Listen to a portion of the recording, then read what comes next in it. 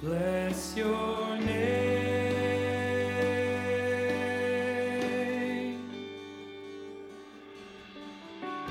Welcome to the Centrepoint Vineyard podcast. We're a church on Sydney's northern beaches seeing lives transformed by Jesus.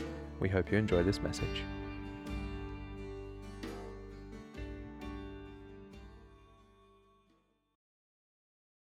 Hi, I know most of you, I don't know all of you, there's a few people I don't know, hopefully I get the chance to chat after. But I'm Emily, I've known Jonathan and Tanya for many years, and Nick, my husband, and our twins joined Centrepoint in maybe, I don't even know, everything's a blur at the moment, maybe March this year, and it's been such a joy to be part of this community and getting to know many of you guys here. I work at the moment for Churches of Christ as a writer, telling stories about what's happening at different churches, kind of through that network of churches, and that's a joy. I'm just picking up a couple of extra days at the moment, so the twins are starting daycare, which has meant back-to-back sicknesses for the last 2 weeks. So we're well now, which is like the best. So I'm holding on to it while it lasts. And anyway, that's our world at the moment, basically. I saw this movie a few years ago. I don't know if anyone's seen Julie and Julia. It's like a few nods, all the women. It's basically about this young woman who lives in Manhattan, New York, and she discovers cooking, and she decides to cook through Julia Child's cookbook. It's like 524 recipes in a year, which is obviously more than one a day, not quite two, I think, if my maths is correct. And she blogs about it and writes what her experience is like. And the standout line from the movie for me is one that is not really all that exciting, but the line is something that she wrote in her blog that she learned about cooking. And I've applied it to my own cooking, which is why I've remembered it, which is don't crowd the mushrooms. Don't crowd the mushrooms, otherwise they won't brown.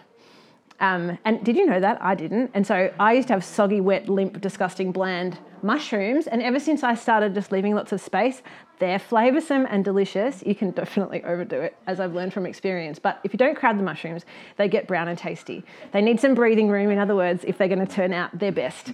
Amen. Yeah. And it turns out it's the same with us and our lives.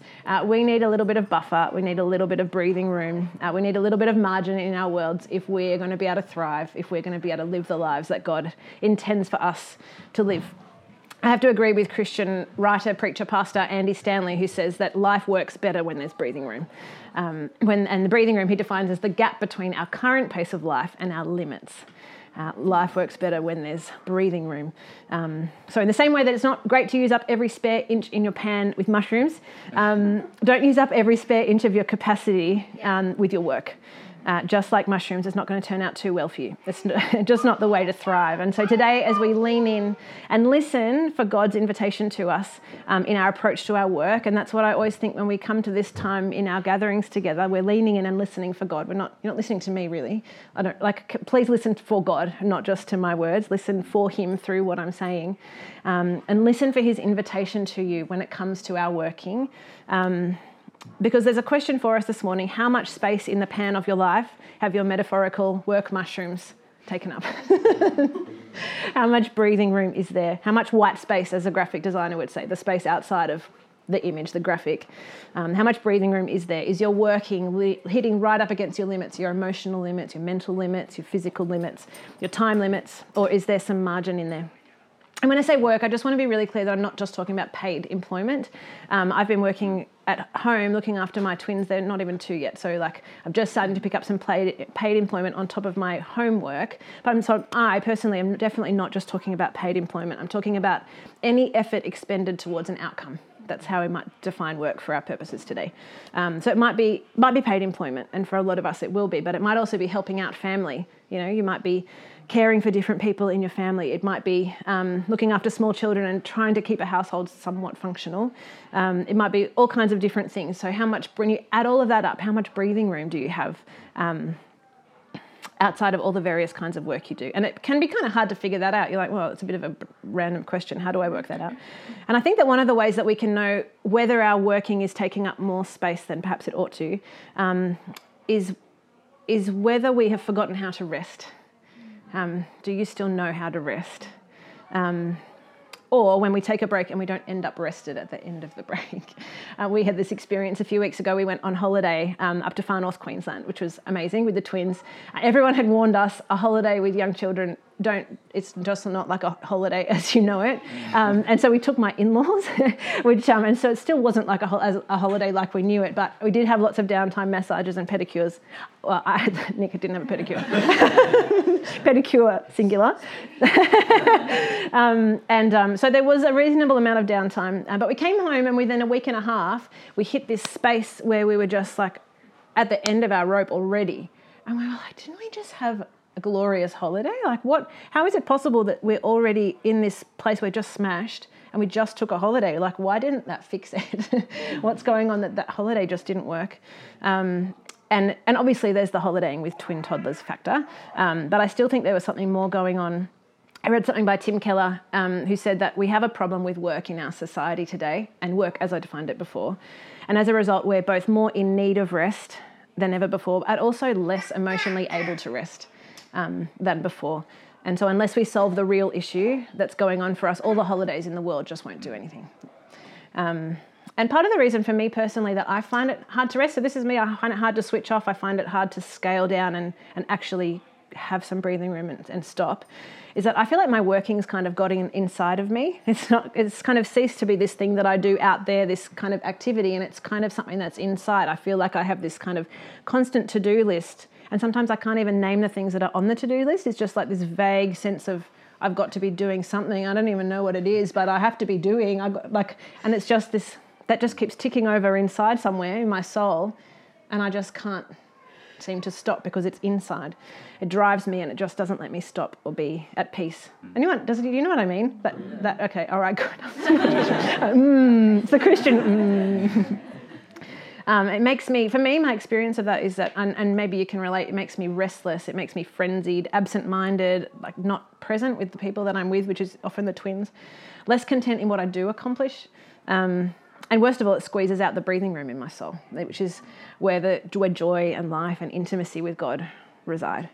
So it's a real issue for us. The other reason that I find it hard to rest is that I keep buying into this lie that my worth is attached to my capacity and my accomplishments. I reckon in Sydney, being high capacity is the badge of honour. It's somehow considered shameful if you're average at something, you know, and maybe it's not just Sydney, but I think particularly in our city, that's something that I've observed. You know, I judge myself based on how much I can get done in a day, how my kids' meals measure up to what else I see on Instagram, which is ridiculous, but anyway, there you go, confession.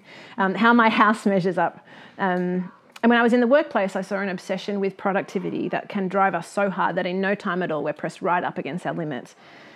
Or even beyond our limits. And of course, there are times where we need to rush things through. There are deadlines, there are pressures, and that's just life. There's no way of avoiding that. But if we constantly live in that place, sooner or later, physically, emotionally, and mentally, we fall apart. We fall apart.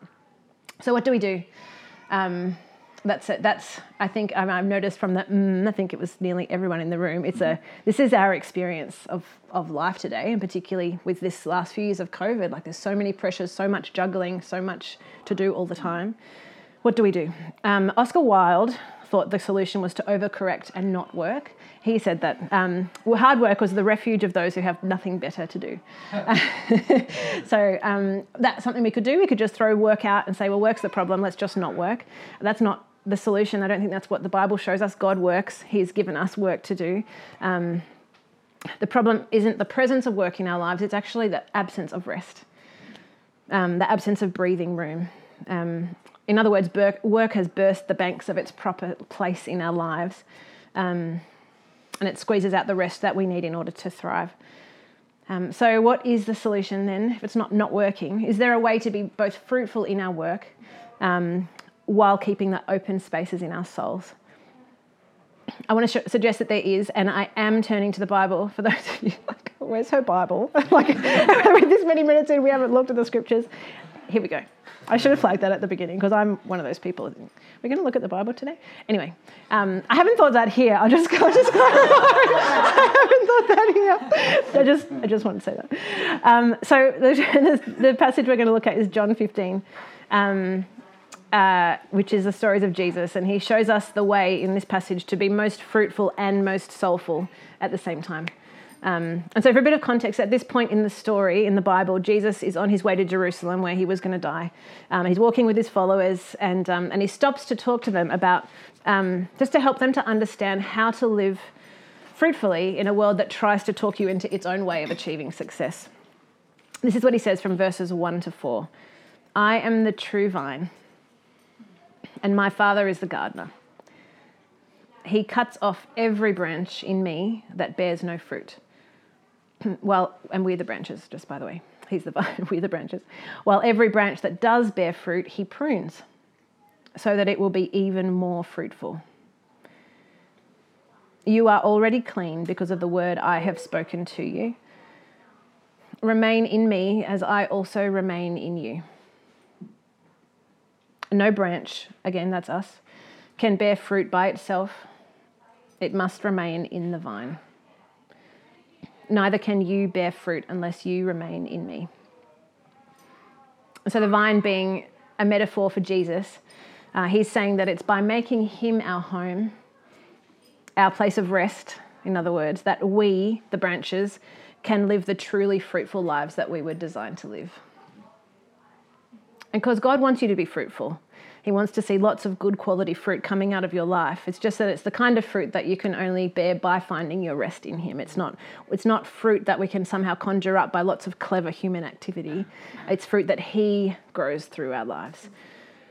And so that's the way to living both fruitfully and soulfully at the same time. It's finding inner rest in Jesus. So how do we step into that? How can we access that this morning? How can we ground this? How can we put some handles on this for our actual lives and hearts this morning? Well, there's one verse in particular that I want to draw our attention to. It's kind of like a sorry, not sorry moment, so just buckle up. It was verse 2. You might have caught it when I read it before. He cuts off every branch in me that bears no fruit, while every branch that does bear fruit, he prunes, so that it will be even more fruitful. N.T. Wright, who's another Christian writer, talks about rose bushes, not similar to vines, but both plants. He talks about how left to itself, a rose bush will get straggly and tangled and overgrown and actually gets in the way of the light that it needs to become its best self in order to thrive. It gets in its own way, in other words. So it ends up producing a really large number of not so good quality roses instead of a smaller number of really good quality roses. And so you prune back a rose bush in order to enable it to be the best that it can be, in order to enable it to thrive. It's the same with vines. You prune the vine, as Jesus is saying here, not to take away its productivity, not to take away its fruitfulness, but actually to enable it to be most fruitful, to enable it to be its best self. And it's the same with us. God prunes our lives in order to enable us to be the most fruitful that we can be, in order to thrive, in order to be the people that he has called and designed us to be. Now, it is so easy in Sydney to let our work, our activity, both internal and external, grow out of control and choke out the light that we need in order to thrive and to bear the fruit that God has designed us to bear. And the tricky thing in kind of discerning what that is that an out-of-control vine in your life might actually look really big and showy and impressive, and it might be the thing that you're most proud of and most attached to. And so you might think, well, no way that can be an out-of-control vine in my life. But it could be. It might actually be damaging your life and making you less truly fruitful in the ways that God has designed you to be.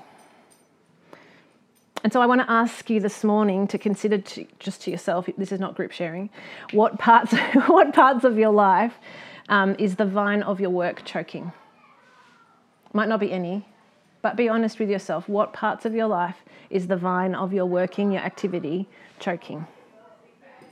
Is it your physical health, your mental health, your home life, your self-care, your marriage, your kids, your grandkids? Is it your relationship with God? Is it your friendships? Is your work itself suffering? The quality of your work, the fruitfulness of your work. And this morning I believe that God, the gardener, wants to cut back the overgrowth of activity in our lives in order to create some breathing room, some space in that pan, so that you can be your most fruitful and your most soulful.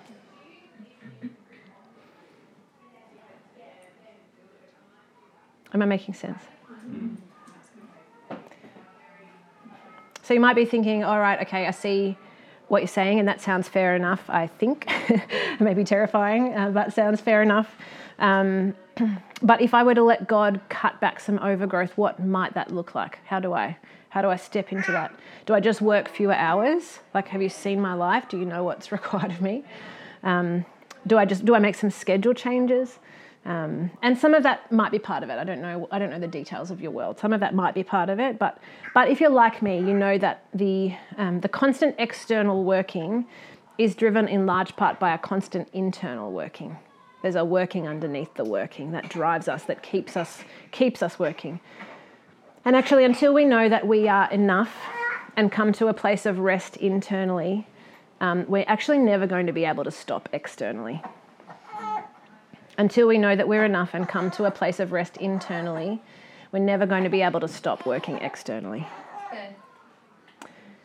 And so I want to suggest that God, as the loving gardener, wants to do some work on the part of your soul that drives you to work and achieve and accomplish. He wants to access your motivations for working, to either cut it out or prune it back, in order that your life would be even more fruitful and even more soulful. Now, to reassure you about this process, N.T. Wright again says that is an intimate process, and the vine dresser is never closer to the vine, taking more thought over its long-term health and productivity than when he has the knife in his hand. And I love that. Because it doesn't mean that God's going to come in with like this machete and just like hack away at my life and just blood everywhere. This is a tender, caring, intimate, close procedure. It's a beautiful and intimate act of love. And we sung about the love of God before. He comes close to us in his love. And he doesn't want to let anything get in the way of his love and his relationship with us and the fruitfulness and the health of our lives. There's nothing he wouldn't tear down, even overgrowth activity in our lives, even when we're really attached to it. And so how do we respond this morning to God's invitation to prune back our internal working? We'll focus just on that for now, and you can think about if there's external changes, but I want to focus on the internal bit now. How do we respond to God's invitation to prune back our internal working? And the answer is that we look back. You know that feeling at the end of the very occasional work day, where you look back and you can exhale and think, that was a good day of work. I accomplished what I wanted to get done. I did a really good job today. And you can think, yeah, I can rest. I can have a glass of wine. I can put my feet up. Everyone's asleep. Like, this is good. You know that feeling? You're like, I can rest. I did a good job today. I'm satisfied. It's done. Tim Keller again says that the same thing applies to our internal working. It's looking back on our completed work that can allow us to rest internally. Now, the problem for me is that when I look back at my own life and my own work, I never quite measure up. It's never complete, and it's never quite meets the mark. I've never quite been good enough. I've never quite been smart enough or perfect enough. I've never worked quite long enough hours. I've never quite been impressive enough. And so my point is that if we look back on our own working, none of us will ever be satisfied. None of us will ever be able to rest. We will continue striving to be enough on the inside, and that continual striving, that inner working is going to continue to motivate this external working, and we will just never be able to stop and never find rest. And so the good news, I do have good news for you this morning,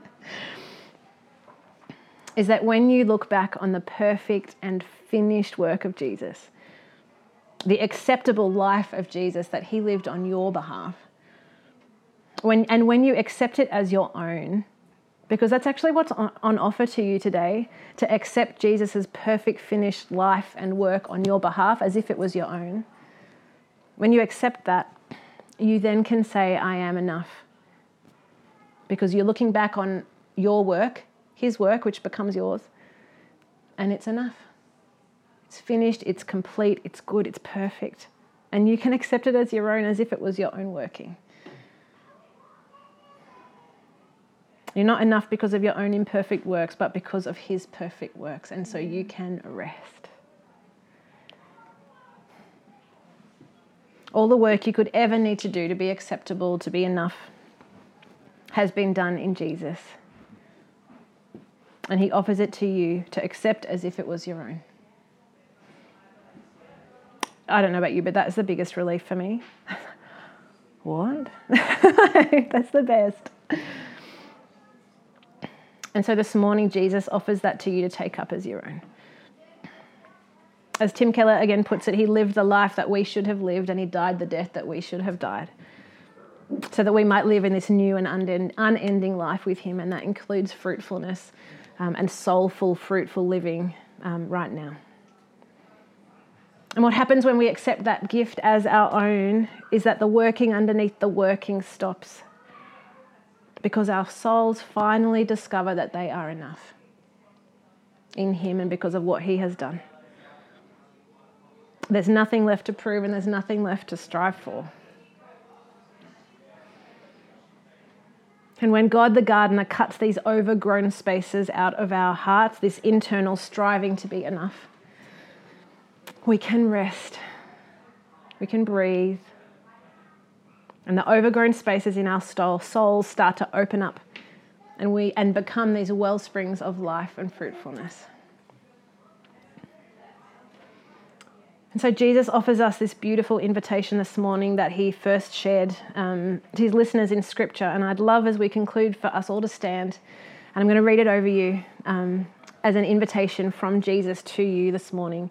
And then we'll move from there into some time of prayer ministry. So would you stand with me as I read these words of this invitation from Jesus over us all.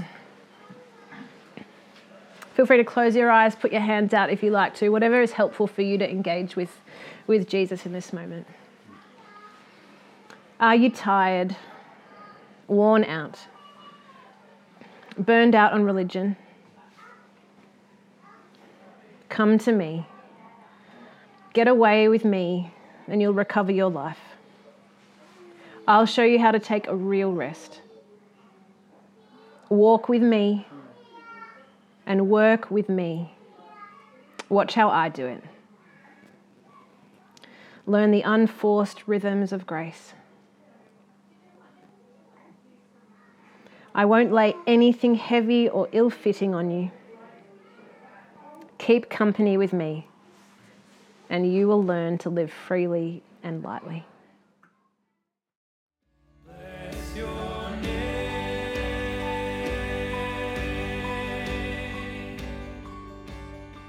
You've been listening to the Centrepoint Vineyard podcast. To connect with us, find us on Facebook, Instagram, or by visiting our website, www.centrepointvineyard.org. The theme song for this podcast is Highest Praise by Kieran Del Hull.